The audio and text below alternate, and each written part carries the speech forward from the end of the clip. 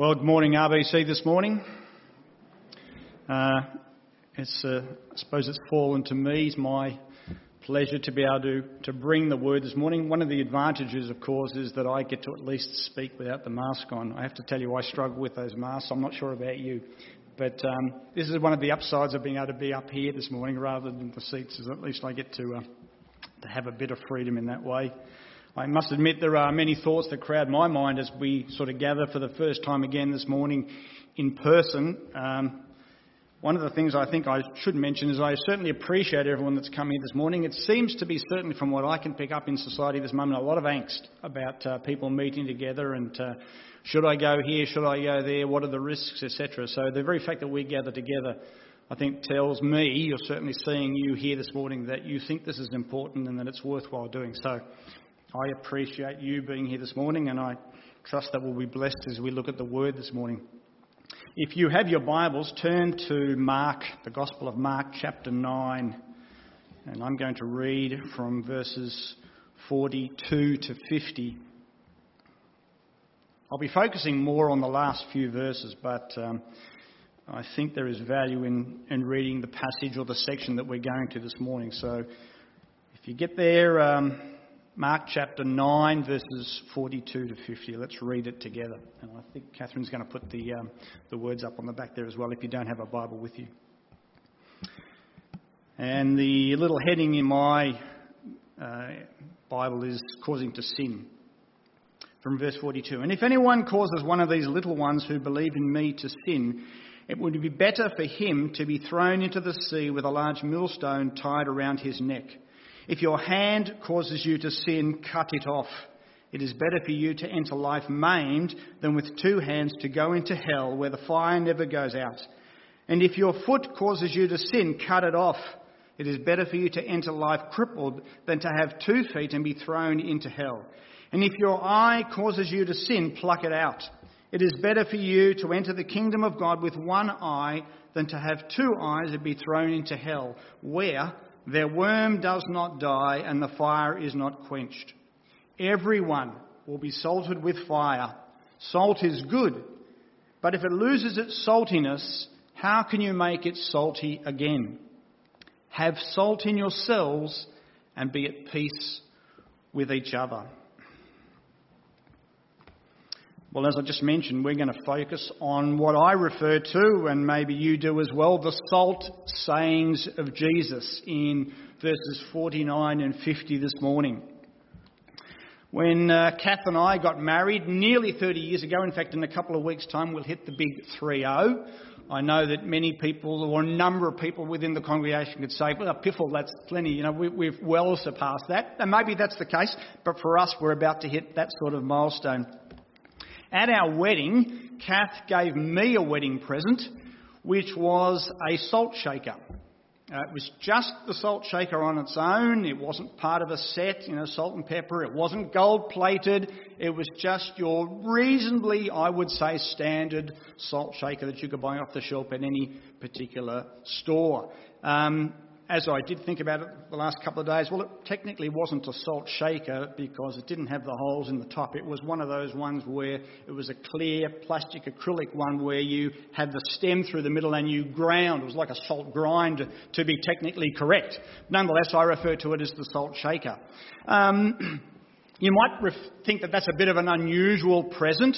Why would Kath give me a salt shaker at our wedding? But it came out of the result of some studies that I was doing at the time in Bible college, doing some theological studies in the Gospels, one of the New Testament subjects that I was doing, and obviously looking at the Gospel of Mark, and through that study looking at this passage as well. And as a result of some of the things that I learned and discussed with Kath at the time when we were courting, just prior to or during our engagement, prior to marriage, as a result of those things that we had discussed together, she got in mind to buy a salt shaker and give that to me for a wedding present.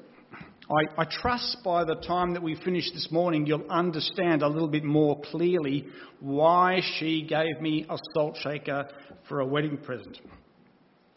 There's 3 salt sayings here. There's one in verse 49 and there's 2 in verse 50. Now, you probably recognise, of course, that Jesus was a master storyteller.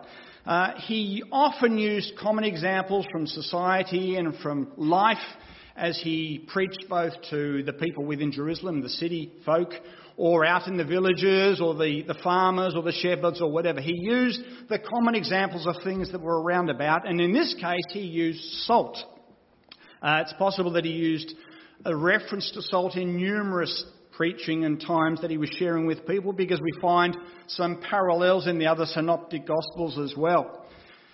Quite likely you use salt without hardly a second thought. I often do, certainly myself, and I know this sermon. But salt, of course, is an amazing substance or compound. It's made up of two chemicals, sodium and chloride. They are both poisonous substances in their own right, but combine them together and they become very useful. Salt is an essential ingredient to make over 14,000 products, from textiles to plastics. It's what you wear, it's what you drove to church in, it's what you pay your bills with. In fact, so valuable in the ancient world was salt that Roman soldiers were paid in salt. The word salary comes from the Latin word salarium, which means an allowance of salt. And even today, of course, we sometimes say, or maybe the older generation, that something is worth one's salt. You have about 200 grams of salt in your body, and without it, you would die. So, is Jesus just concerned about our sodium chloride levels when he tells us to have salt in ourselves? Is he out of step with modern health advice, which is all about reducing our intake? What are these salt sayings about? What is Jesus saying to us this morning? Now, before we get to them, I did read from verses 42 to 48 ahead of that. And you'll notice that these salt sayings come at the end of that longer passage, which I think provides the context. But of course, we need to ask ourselves, what's the connection between verses 42 to 48 and 49-50? Well, as you heard, or as we were reading it together, you would have recognised, if your hand, clear enough, if your hand causes you to sin, cut it off. If your foot offends, cut it off. If your eye causes you to sin, pluck it out. I think most of us recognise that that is hyperbole. The reason I know that, of course, is that as I look around, most of us have 2 hands, 2 legs and 2 eyes still. So we recognise that Jesus in this case is using hyperbole. But the point is easy enough, I think, to see. True discipleship requires serious, radical action where sin is concerned. We can't deny sin, as some of the early heretics did, and John in his letters, the epistles of John, in 1 John 1:8 says, if we claim to be without sin, we deceive ourselves and the truth is not in us. But in verse 9 again, as he follows on, says, but if we confess our sin, he is faithful and just to forgive us our sin and cleanse us from all unrighteousness. I have to say that gives me hope. I think the older I get, maybe for some of you as well, the more I realise by the grace of God go I. But these verses tell us it's necessary to take radical action in order to avoid the risk of hell in the future. Now, in the Greek text of the New Testament, the word hell here is from the Greek word Gehenna, which itself is a direct translation from the Hebrew Gehinnom, and which means Valley of Hinnom. And in Jerusalem, one of the valleys that are around Jerusalem was this valley known as the Valley of Hinnom.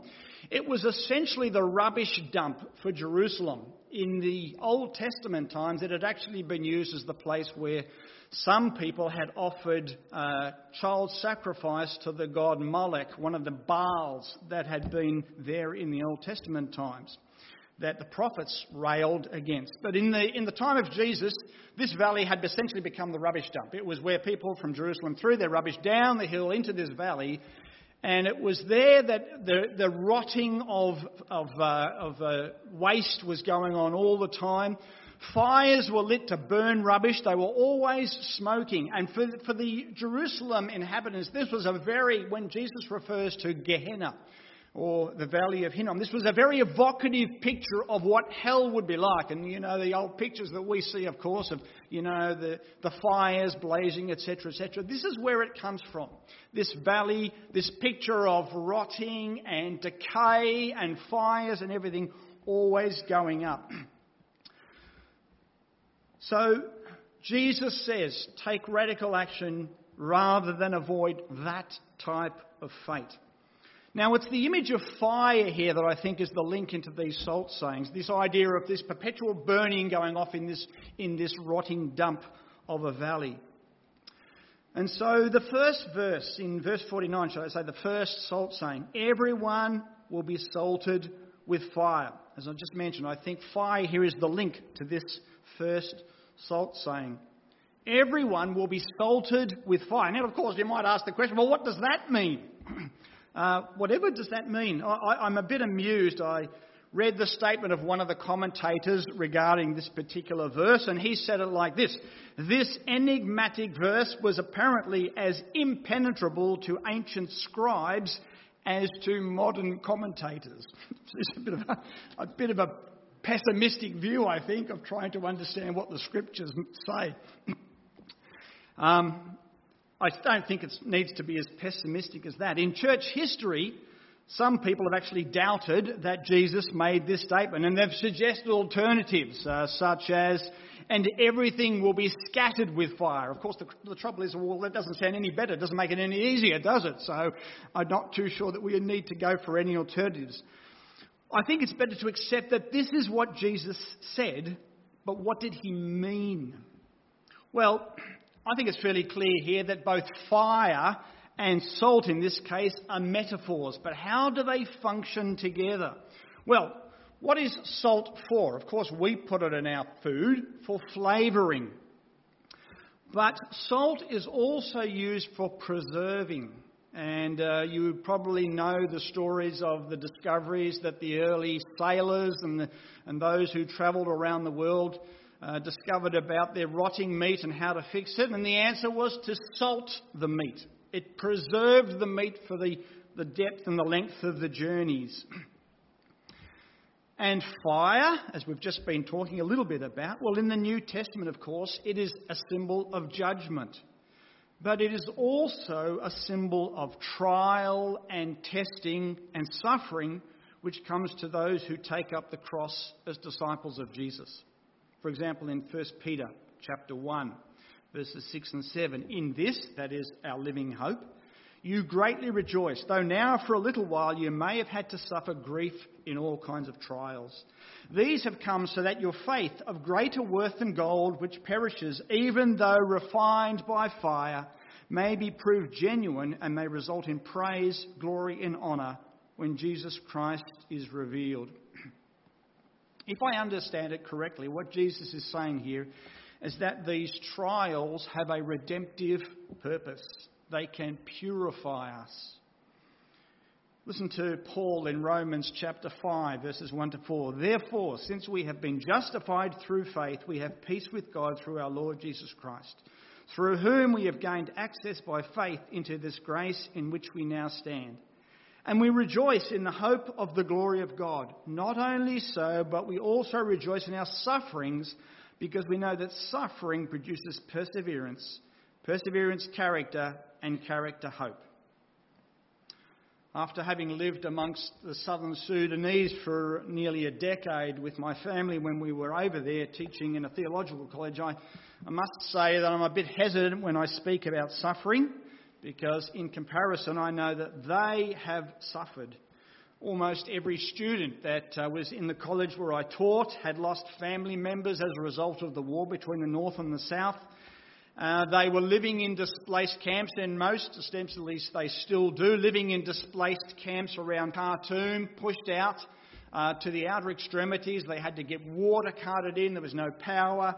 They had to study by the candlelight, and any time the rains came on a regular basis, they lived in these little mud homes that they had constructed. They were in danger of collapse through those times.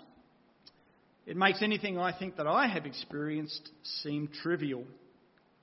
But it's not a matter of who has suffered the most or least. A book on the subject of suffering that I read a while ago starts with these words: "Few human experiences are quite so universal as suffering." Now, of course, we each have our own times of trials and sufferings. But what is important is how we respond. Do we resent the trials and sufferings? Do we become bitter? Do we turn away from God? Which I know from experience, and maybe you do, that some people do respond in that way. Or do we allow the experience to mould our character, to purify us, to conform us to the image of Christ? At the end of the 1st century AD, there was an apostolic father called Ignatius. And maybe you've heard of him. He was on his way to martyrdom in Rome. And on his way, he wrote a letter to a church in a place called Magnesia, which is near Ephesus in Turkey. It was one of the early churches that had sprung up in that area. And in that letter he wrote, "Have yourselves salted in him, and then there will be no scent of corruption about any of you. For it is by your odour that you will be proved." Maybe it begins to make us think that we ought to take deodorant a bit more seriously, shouldn't we? Was Ignatius influenced by this salt saying of Jesus? I don't know. But it's certainly, I think, something that bears thinking about. But to be a disciple means that we will face times of suffering and trials. The fiery trials, as we see them referred to there. What Jesus is saying to us, though, is that in those times, the fire of suffering and trials can help purify us. This is something I think we need to remember when we are going through those times. Everyone will be salted with fire. In verse 50, there are part A and B. There are two more salt sayings. Salt is good, but if it loses its saltiness, how can you make it salty again? There are here, of course, some parallels in the other Gospels, in Matthew and Luke. Matthew chapter 5, verse 13, "You are the salt of the earth, but if the salt loses its saltiness, how can it be made salty again? It is no longer good for anything except to be thrown out and trampled by men." And in Luke chapter 14, "Salt is good, but if it loses its saltiness, how can it be made salty again? It is fit neither for the soil nor for the manure pile. It is thrown out. He who has ears to hear, let him hear." Another use of salt, you may know, is as a fertiliser. I think that helps explain Luke's extra information in his account there. But of course we have a bit of an issue here, because you see, technically salt cannot lose its saltiness. It is this simple compound of sodium and chloride. It's a stable compound. It keeps its quality. So what does it mean when Jesus says salt is good, but if it loses its saltiness? Well, most probably what Jesus was referring to was the Dead Sea salt, which is where they gathered their salt from, a lot in that area. And because they gathered it around the shore of the Dead Sea, there were impurities in the gathering. They couldn't totally purify it as a pure compound of sodium and chloride. So there were other compounds and other minerals mixed in, often with that Dead Sea salt. And in that case, it was possible for the salt to lose its saltiness. The salt would bleach out of those compounds, and you'd sometimes end up with other materials. In the case, for example, of gypsum. The salt would bleach out and they would end up with gypsum, which of course was totally useless in terms of a flavouring. And so the result of that was they had to throw it out, and they threw it out on the paths that people trod, because it was a nice strong compound that they could actually use on the footpaths and became a stable base. But that's all it was good for, to throw it out. It wasn't even any good as fertiliser and as a help anymore. So if we take those three references together, I think it's fairly clear, that is the one from Mark and the two other Gospels, it's fairly clear what Jesus is talking about is our ministry in the world. He reminds us of our ministry in the world, and he gives us a warning. Salt is good, but if it loses its saltiness, how can it be made salty again? We have a responsibility to be salt in society. We preserve, we flavour and we enrich society. Now, Jesus, of course, provided the example. Because of his ministry, death and resurrection, the world could look forward to a future hope. Jesus saved the world from ultimate destruction. And now the creation looks forward to ultimate redemption, a new heaven and a new earth. And we have been called to carry on his redemptive work in the world. And I appreciate Mark's comment right at the beginning of the service to that effect as well. You just think of some of the biblical examples in the Old Testament. Queen Esther preserved the Jews from extermination by Haman. Haman, some of you people will know him as Haman. Okay. Abraham's negotiations with the Lord over Sodom in Genesis chapter 1, verse 8, Genesis chapter 18. So remember, Abraham's negotiating. Well, if I find 50 righteous, will you preserve? How about 45? How about 40? Starts going down and down, as you know. It gets down to 20 and 10. And of course, in the story, he could not find any righteous people, enough righteous people to preserve Sodom, and so it was destroyed. In the 1800s, you may know the name of William Wilberforce, who he was referred to or described as a tiny, elfish man who almost single-handedly brought about the Slavery Emancipation Bill in England. James Boswell, who was a contemporary author of Wilberforce, wrote of him after hearing one of his speeches, "I saw a shrimp become a whale." Bethany gave me a book on John Stott for Christmas, just gone. The two girls were down. We had a good time together as a family, and they've gone back again. But Bethany gave me a book on John Stott, a biography, and having read through that, John Stott had something to say about the church as salt in the mid-90s. He was actually visiting Australia at one stage and gave numerous speeches and lectures at different places. And he said this at one stage: "You know what your own country is like. I'm a visitor, and I wouldn't presume to speak about that. But I know what Great Britain is like. I know something about the growing dishonesty, corruption, immorality, violence, pornography, the diminishing respect for human life, and the increase in abortion. Whose fault is it? Let me put it this way. If the house is dark at night, there is no sense blaming the house. That's what happens when the sun goes down. The question to ask is, where is the light? If meat goes bad, there is no sense in blaming the meat. That is what happens when the bacteria are allowed to breed unchecked. The question to ask is, where is the salt? If society becomes corrupt like a dark night or stinking fish, there's no sense in blaming society. That's what happens when fallen human society is left to itself and human evil is unrestrained and unchecked. The question to ask is, where is the church? Why aren't we acting as salt? Being salt in society is not religiosity, of course, by the way. It's a life of ministering his grace and love to this world. Being salt means that we have to get out of the salt shaker and engage. And of course, each of us has a part to play here. I have to confess that I don't do so well here. I think some people can probably speak better on such things than I can. And my focus has historically been international missions. We're overseas, as I said. And in some ways, I think I have found it harder here than being over there. How is our Lord calling you to engage in society? My point, as I say, is not to lecture on this. I think there's others who can give a better example. I think we simply need to hear what Jesus is reminding us to be, the salt of the earth, and not to lose our effectiveness. There's one more thing, of course. Salt makes you thirsty. I'm not sure about you, but every time I eat a packet of potato chips, I want a drink.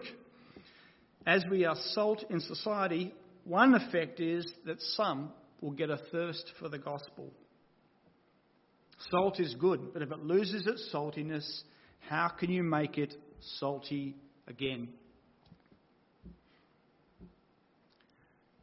Last saying, the third one, verse 50, the second part. Third saying, have salt in yourselves and be at peace with each other. Have salt in yourselves and be at peace with each other. So, is Jesus simply concerned about our sodium chloride levels?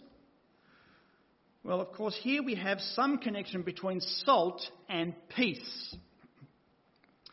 There's a passage in the Old Testament which I think may help us to understand what Jesus is saying here. In Leviticus chapter 2, verse 13, it says this: "Season all your grain offerings with salt. Do not leave the salt of the covenant of your God out of your grain offerings. Add salt to all your offerings." Salt was so common in meals in antiquity. In fact, I would argue that salt is very common even today still, of course, as well. But it was so common in meals in antiquity that it came to symbolise the meal itself. And since meals were involved in all relationships, and I'm not sure just how much, if you think about it, how much our relationships are, in a sense, enhanced or built around having meals and fellowshipping together in that way. But it so was embedded, the salt in the meals and hence in the relationships, that it came to symbolise the covenant of relationship itself. Covenants were sealed with an exchange of salt. And even today there is a Middle Eastern saying, and this was confirmed when we were in Sudan, and I asked around a number of students and different people, and they recognised that it was there in their culture. There's this Middle Eastern saying, "There is bread and salt between us." As disciples of Christ, we're called to be in covenant relationship with one another. Now, of course, we can only do that because first we are in a relationship with Jesus Christ. We have that vertical relationship. But having that vertical relationship means that we also have a horizontal relationship. And of course, you may recognise that it doesn't come naturally. It means that we have to work at our relationships. I've lived long enough, maybe some of you have too, to realise that you don't need to go looking for trouble. Trouble comes looking for us. And there are, of course, many things that threaten our covenant relationships, and they need to be maintained. It takes work to keep the peace. Romans chapter 12, verse 18 seems applicable here, I think. "If it is possible, as far as it depends on you, live at peace with everyone." And of course, one of the greatest enemies to peace is the tongue. Colossians chapter 4, verse 6, "Let your conversation be always full of grace, seasoned with salt, so that you may know how to answer everyone." I wonder if you can see now a little bit more clearly why Kath gave me a salt shaker at our wedding. It was there to remind us that we had entered into a covenant relationship. I have to say, unfortunately, the salt shaker is no longer. It sat there for a while. It was, as I said, one of those clear acrylic ones. It had that metal shaft down the middle. And having sat for a while on one of our shelves, it got a bit in humidity. It absorbed a bit of moisture. The salt got up into under the chrome of the shaft, and it enlarged. The metal grew a little bit, cracked the plastic, and that was the end of the salt shaker as a bit of a symbol. So we had to throw it out. I have to say, fortunately, the marriage has lasted longer than the salt shaker. Long may it continue. But there's another reason, I think, as well, while our covenant relationships are important. And it's again what I refer to as being redemptive, because it becomes a further witness for the transforming power of the gospel. Our covenant relationships are important as a redemptive witness for the gospel. Let me just refer, and you might get a bit of a feeling that I have a penchant for church history, but let me go back to that. In around about 125 AD, there was an apologist, and by apologist I mean a Christian apologist. I mean apology in the sense of defence. There was a necessity at that time, Christianity essentially being outlawed. Various writers gave a defence of Christianity, and so there's what's known as the Apology of Aristides. And this apologist wrote, as I said, around about 125 AD. To the Emperor Hadrian during the time of persecution. Now, of course, he was a Christian and he was saying what the Christians were like, but if he didn't have anything to back it up, his words would have fallen flat. But the evidence of society backed up what he said, and he basically said this: "But the Christians, O King, while they went about and made search, have found the truth. They do not worship strange gods, and they go their way in all modesty and cheerfulness. Falsehood is not found among them. And they love one another. And from widows they do not turn away their esteem. And they deliver the orphan from him who treats him harshly. And he who has gives to him who has not without boasting. And when they see a stranger, they take him to their homes and rejoice over him as a very brother. For they do not call them brethren after the flesh, but brethren after the Spirit and in God. And if they hear that one of their number is imprisoned or afflicted on account of the name of their Messiah, all of them anxiously minister to his necessity. And if it is possible to redeem him, they set him free. And if there is among them any that is poor and needy, and if they have no spare food, they fast 2 or 3 times, 2 or 3 days, in order to supply to the needy their lack of food. Such, O King, is the commandment of the law of the Christians, and such is their manner of life. Now there was a covenant relationship to me in action, and it turned the world upside down. And my prayer, of course, is that we will live like that in our covenant relationships for our own sakes and for the sake of the world. Now I assume that you'll be going home shortly, and you'll be getting some lunch ready and eventually dinner. You might reach for the salt shaker. I hope you'll remember the salt sayings of Jesus. We will be salted by fire. That shouldn't surprise us as disciples, but how will we respond? Will we see it as an opportunity to grow closer to our Lord, to be conformed to his image? Salt is good, but if we lose our saltiness, how can we salt the world for Christ? Let's continue to be a redemptive influence in the world. Let's also continue to have salt in ourselves, in our relationships, and as a witness to the power of the gospel to bring peace. Amen.